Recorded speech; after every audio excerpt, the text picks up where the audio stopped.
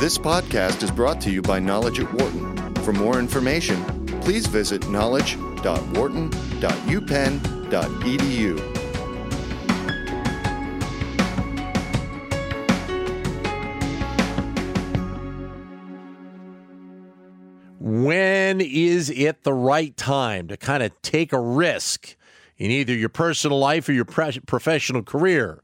Much of that may have to do with the understanding of how much risk we're willing to deal with. The interesting thing is that understanding it is an individual decision, with probably no two understandings of this being the same. Karen Firestone is the chairman, CEO, and co-founder of Aureus Asset Management. She tackles this question in her book, Even the Odds: Sensible Risk-Taking in Business, Investing, and Life. Karen joins us on the phone today. Karen, welcome. Thanks for having me. Thank you very much. I wanted to actually, before we dig into the book, start with part of the title, the concept of sensible risk-taking. How much of a challenge is that today, whether it be in business or in people's personal lives? Well, risk-taking is a factor in everybody's life, all through your day, every single day, and we may be aware of it or not. Being sensible about it is another challenge. And I think that what makes it even harder today, as you mentioned, is that when people are under stress and increased levels of stress, which we all are, we tend to act more impulsively, and we don't think things through in a logical or sensible way. So given that I spend most of my working day and a lot of my time thinking about risk-taking professionally, It's sort of a natural outgrowth that I think about risk and the way we deal with it in complicated fashions in a way to be more sensible.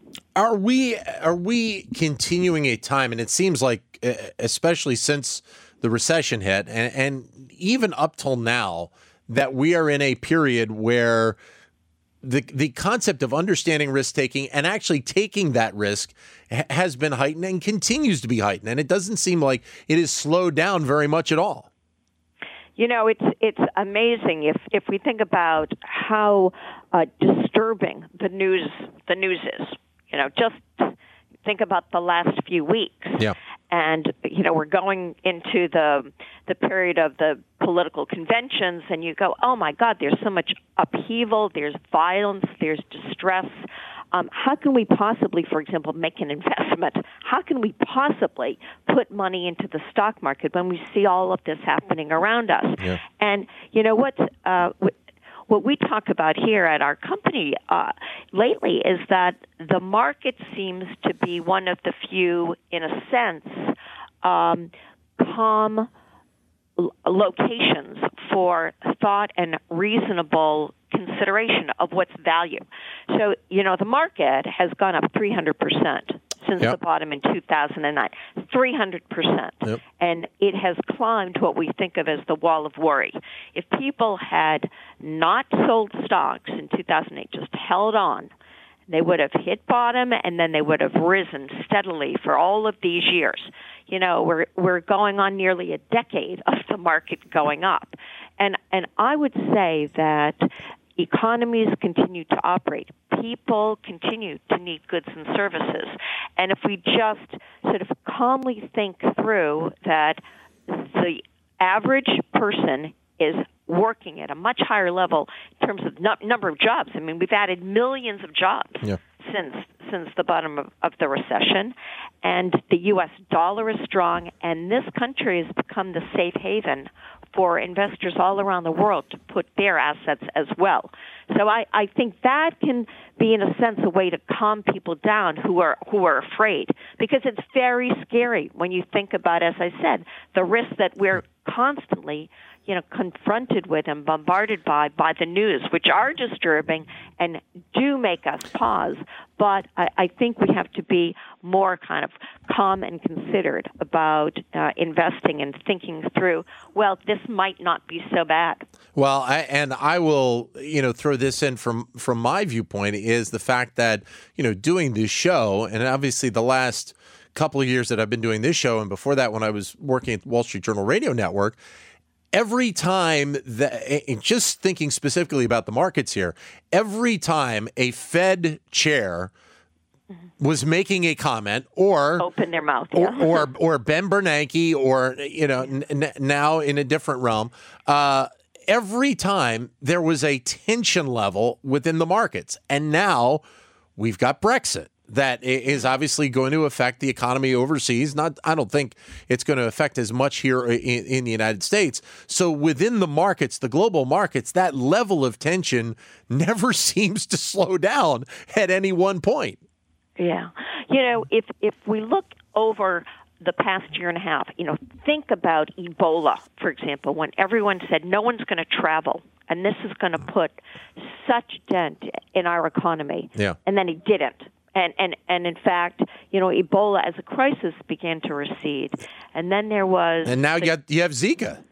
Right. Everybody's exactly. talking about Zika. Oh, yeah. Let's not go anywhere. Let's not move. How about China?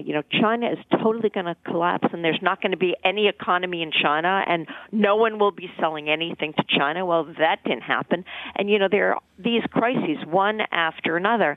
They don't materialize to the extent that the market... that some investors originally fear, and the market keeps going. I mean, today is an example. We had in the last few days, you have Turkey. You have a coup in Turkey, overthrowing one of the stalwarts of NATO, the gateway to sort of the Middle East, the ally of the United States. The market is up today, Yep. It's not, people were very worried about what would happen this morning, and nothing happened this morning to the market. That doesn't mean something isn't happening there, but they're distinct. And if the market and investments are somewhat desensitized, let's not assume that the people who are making these choices have no sensitivity. Right. It's not a measure of whether we're aware and are concerned with what's happening. It's that commerce is going on. It's continuing, and markets operate usually efficiently, and I think it's a testament to the ability of economies and underlying commercial endeavors to keep going through this. We persevere. Yeah. We continue to go to work. And people have to be aware that risk-taking is part of their experiences. Your experience, mine, everyone around us.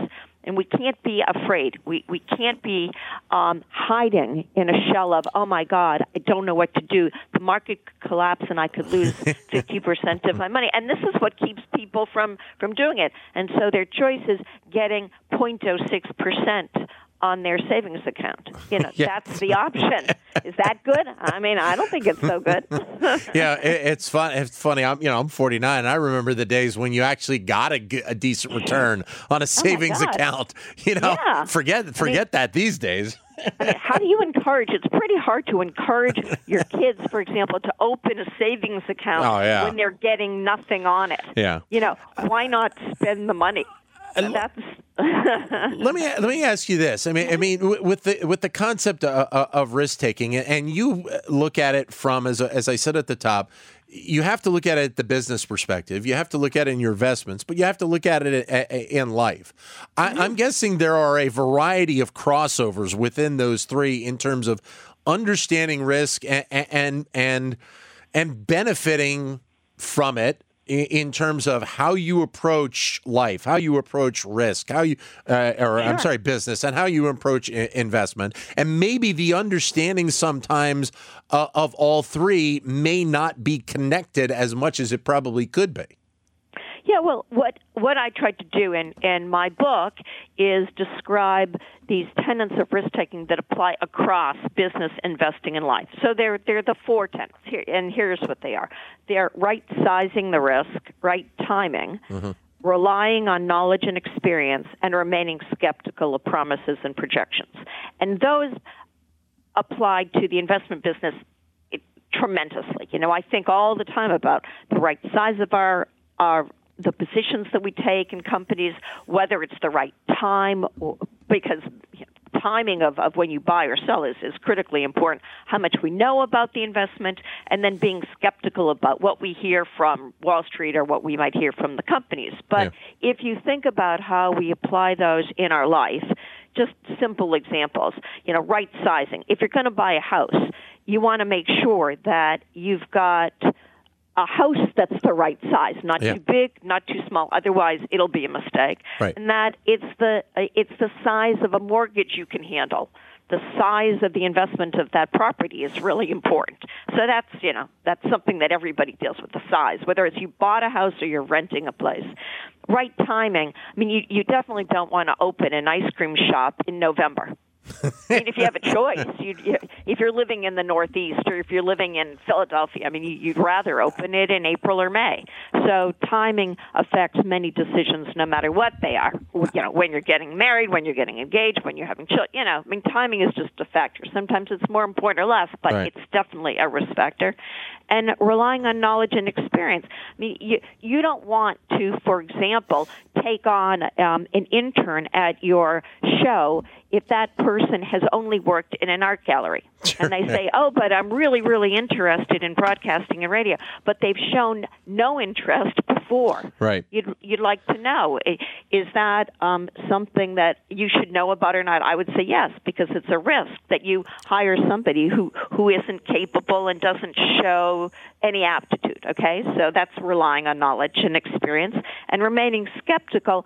I mean, if you've got a buddy and you're out to dinner with him and he says, I've got a great new idea for a restaurant and bar that I'd like to open downtown, and I'd like you to invest, this many thousands of dollars. If you don't ask a few questions about that, it would be pretty illogical. You better not be too skeptical and say, hey, Jason's a great guy. I really Sure. think that he'll be a great bar owner. I mean, that would be silly. Yeah. And it would be a lot of risk. That's exposure to danger and uncertainty. That's what risk is. Mm-hmm. And you need to be exposed to uncertainty to make any money or to make the right decision. But if you don't think through why it might go wrong, well, you'd be pretty gullible, right? The book is Even the Odds. Karen Firestone is the author of it. Your comments are welcome at 844-WHARTON, 844-942-7866. If you'd like to join in the conversation, ask our guest Karen a question, or if you'd like, you can't get to your phone, send us a quick question via Twitter, either at BizRadio111 or on my Twitter account, which is at DanLoney21. One of the areas of risk that is brought up, I think, a lot now, especially in the last decade, is the risk of leaving one job and either going to another or starting your own business. Mm-hmm. And you had that. You had that problem, or I shouldn't say problem, but you had that decision to make. You were working in Fidelity Investments, and now you went out on your own. What was that process like for you in terms of factoring in all of the risks that potentially could be there in terms of starting your own firm? Sure. Well, there's definitely risk every time you start a business or take a new job. And the first thing that I had to decide is, or everybody's, can I handle it financially? Right? Right. So if you leave a job and you have a better job, a better paying job, well, you've solved that problem. If you leave a really good job, I had a great job at Fidelity. I managed Destiny Fund and the Large Cap Fund, and I'd been there for 22 years. I was a shareholder. It was really a wonderful, wonderful position, and I love Fidelity and still do.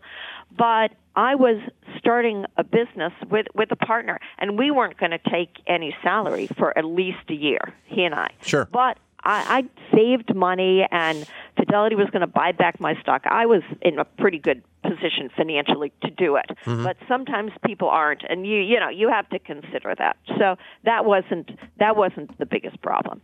I think that in the case of somebody who's got an established career, reputational risk is a big factor. So that was something we had to think through. Could we handle it if our new company just bombed, if we had terrible performance? Sure. We were able to attract some clients, and then we did a very bad job for them.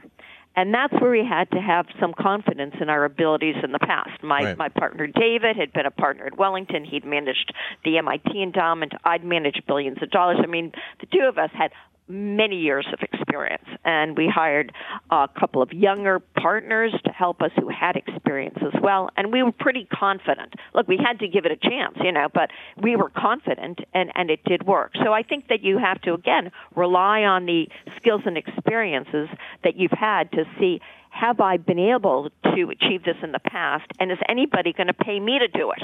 Right. They pay other people to do it. Why are they going to pay me?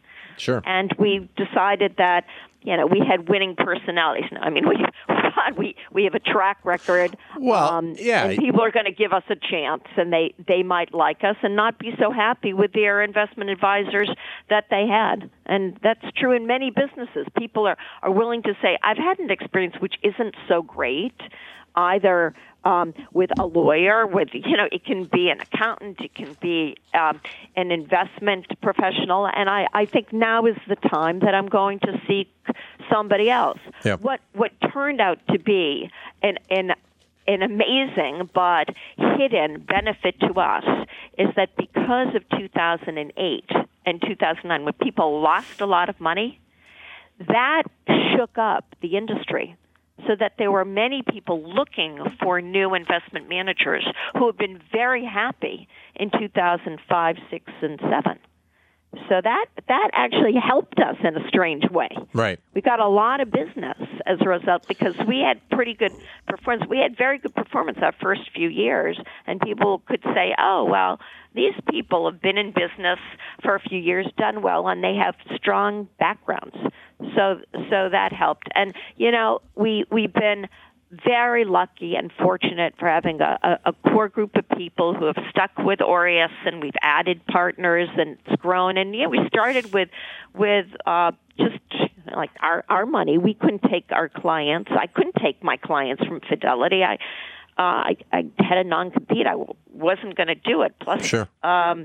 You just grow, and we were up to $1.5 billion. So I'm knocking on my desk here. It's worked out okay. One of the things that you bring up in the book, and I think I've kind of used this in my life a lot, is always have a healthy skepticism. You just can't buy in to everything 100% of the time. Oh, God, no. You can't buy into everything 10% of the time. Right. I mean, if someone says to you, isn't it a beautiful day? Well, you look outside and you see a blue sky. I guess the answer is yes, I can agree with that. But there aren't too many situations just like that. And I happen to be a pretty cynical person. I'm cynical and happy, which a lot of cynical people are unhappy. But I find it...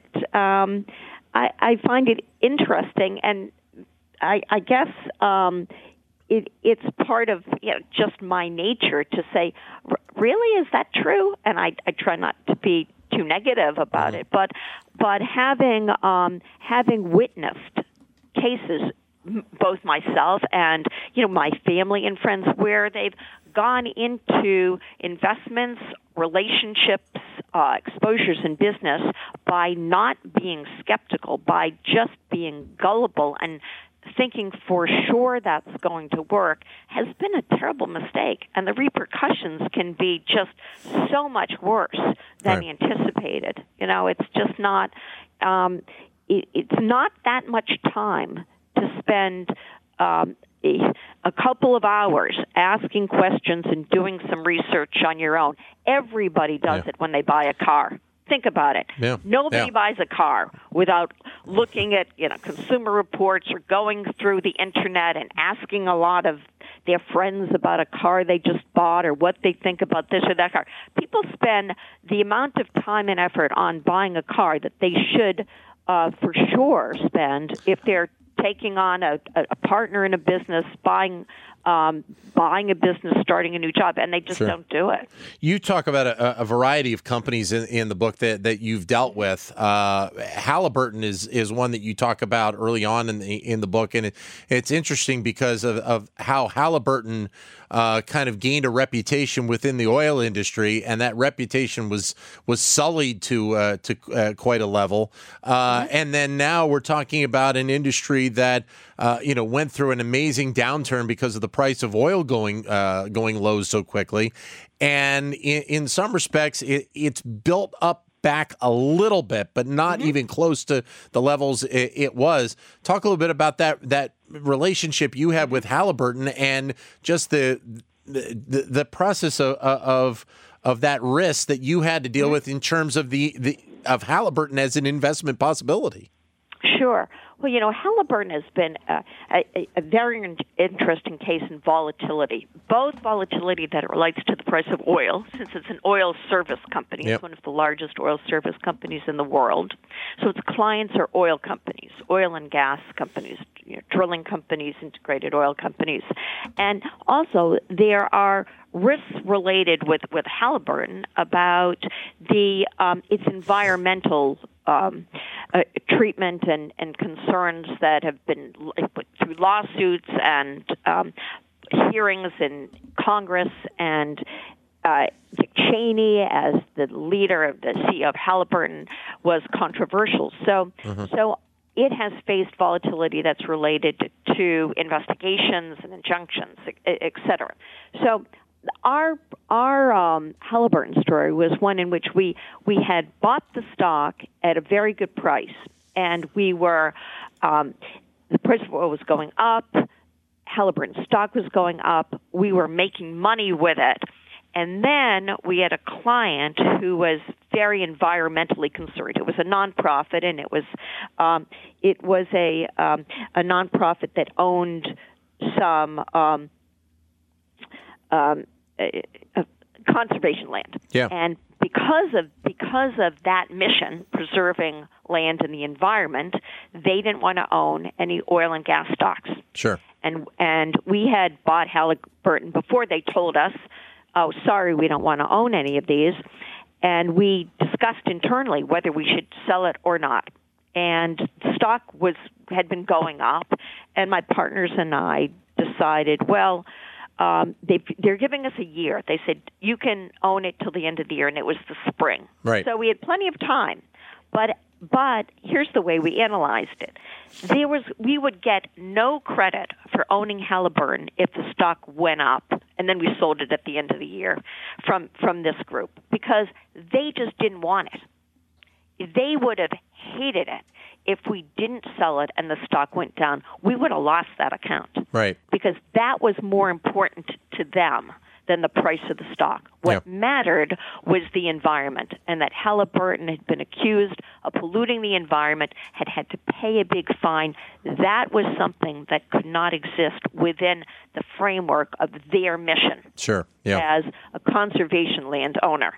And we had to sell it. Now, we got very lucky. So we sold it, and for a while the stock went up, and then it started to go down. And as you know, the price of oil collapsed. So when we sold Halliburton, we had a very big gain on the stock, and then it as I said, went up a little higher to $73 a share.